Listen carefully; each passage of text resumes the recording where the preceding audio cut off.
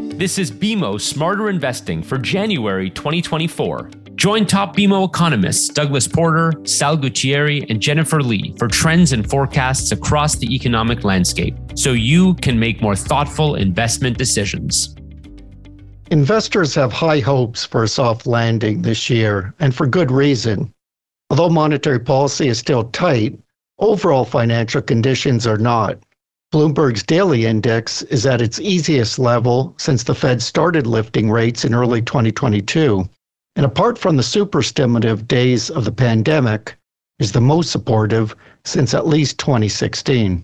The Chicago Fed's more comprehensive weekly measure, which includes currently rising house prices, suggests conditions are as supportive today as in the mid-1990s. That's the last time policymakers pulled off a rare soft landing. In fact, no U.S. recession in the past half-century has started when conditions were as buoyant as they are today. This means the consensus view for a weaker U.S. economy could prove overly pessimistic once again. But if that's the case, then expected rate cuts might get delayed. At the Fed's December policy meeting, many participants said looser financial conditions could make it more difficult to hit the inflation target. Since October of last year, most financial variables have turned supportive of U.S. activity. While still elevated, the trade-weighted dollar has fallen 8% from all-time highs. Equity markets and home prices have reached record highs, fanning wealth effects. Although mortgage rates remain lofty, they have fallen in anticipation of easier monetary policy. And corporate borrowing costs have dropped like a stone amid strong demand for higher-yielding issues. But two key financial variables are partly applying the brakes on U.S. growth: policy rates and credit standards. Senior credit officers have tightened loan standards for more than a year amid recession fears and last spring's regional banking crisis. Borrowing costs on most variable rate loans remain high, as they tend to track policy rates, which are the highest in 23 years and well above presumed neutral levels of just under 3%. And due to lower inflation, policy is effectively tightened in real terms, even after the Fed paused last summer.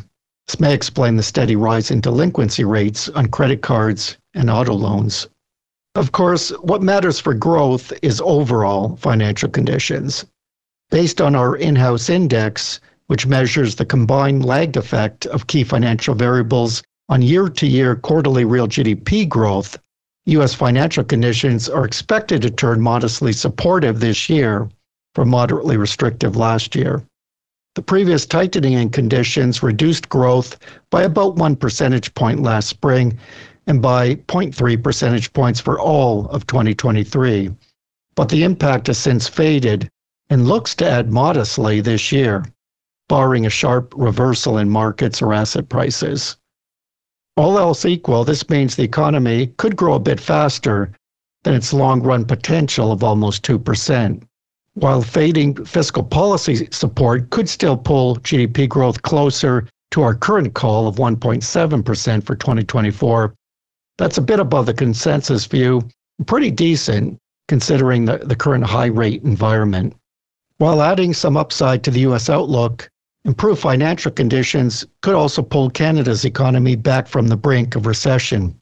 Its economy has badly lagged the U.S., growing an estimated 1% in 2023 versus 2.5% stateside.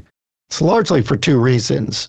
First, overextended households are diverting more income to cover rising mortgage payments. Second, apart from a weak currency, financial conditions are less supportive than in the U.S. due to an underperforming equity market, sagging home values, and declining resource prices. In the third quarter of last year, tighter conditions chopped nearly 3 percentage points from real GDP growth. It's one reason the economy contracted in the quarter. That's 2 percentage points more than the harshest hit faced by the U.S. economy from tighter conditions.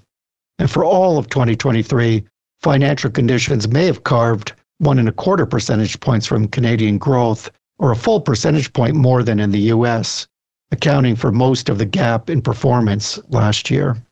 Although the drag on Canadian growth from tighter financial conditions is starting to fade, could still average about 1 percentage point this year, This lines up well with our call for minimal 0.5% GDP growth in 2024 and accounts for much of the difference in forecasts versus the US. The greater rate sensitivity of Canadian households helps explain the rest of the gap. But on a more positive note, the fading effect of weak financial conditions, especially later this year, when the Bank of Canada is expected to cut rates, means Canada's economy has a fighting chance of avoiding recession or in the event of muting its severity. To wrap up, the rapid improvement in financial conditions, if sustained, could see the U.S. economy exceed market expectations again this year and help Canada dodge a recession. Though possibly delaying central bank rate cuts, this would be a small price to pay for the better economic outcome. Thanks for listening. Thanks for listening to BMO Smarter Investing, a podcast brought to you by BMO Investor Line. We are here to empower Canadians to invest smarter. For more information on how you can start investing today, visit bmo.com/online investing. And be sure to subscribe to this show to get the latest episodes wherever you listen to podcasts.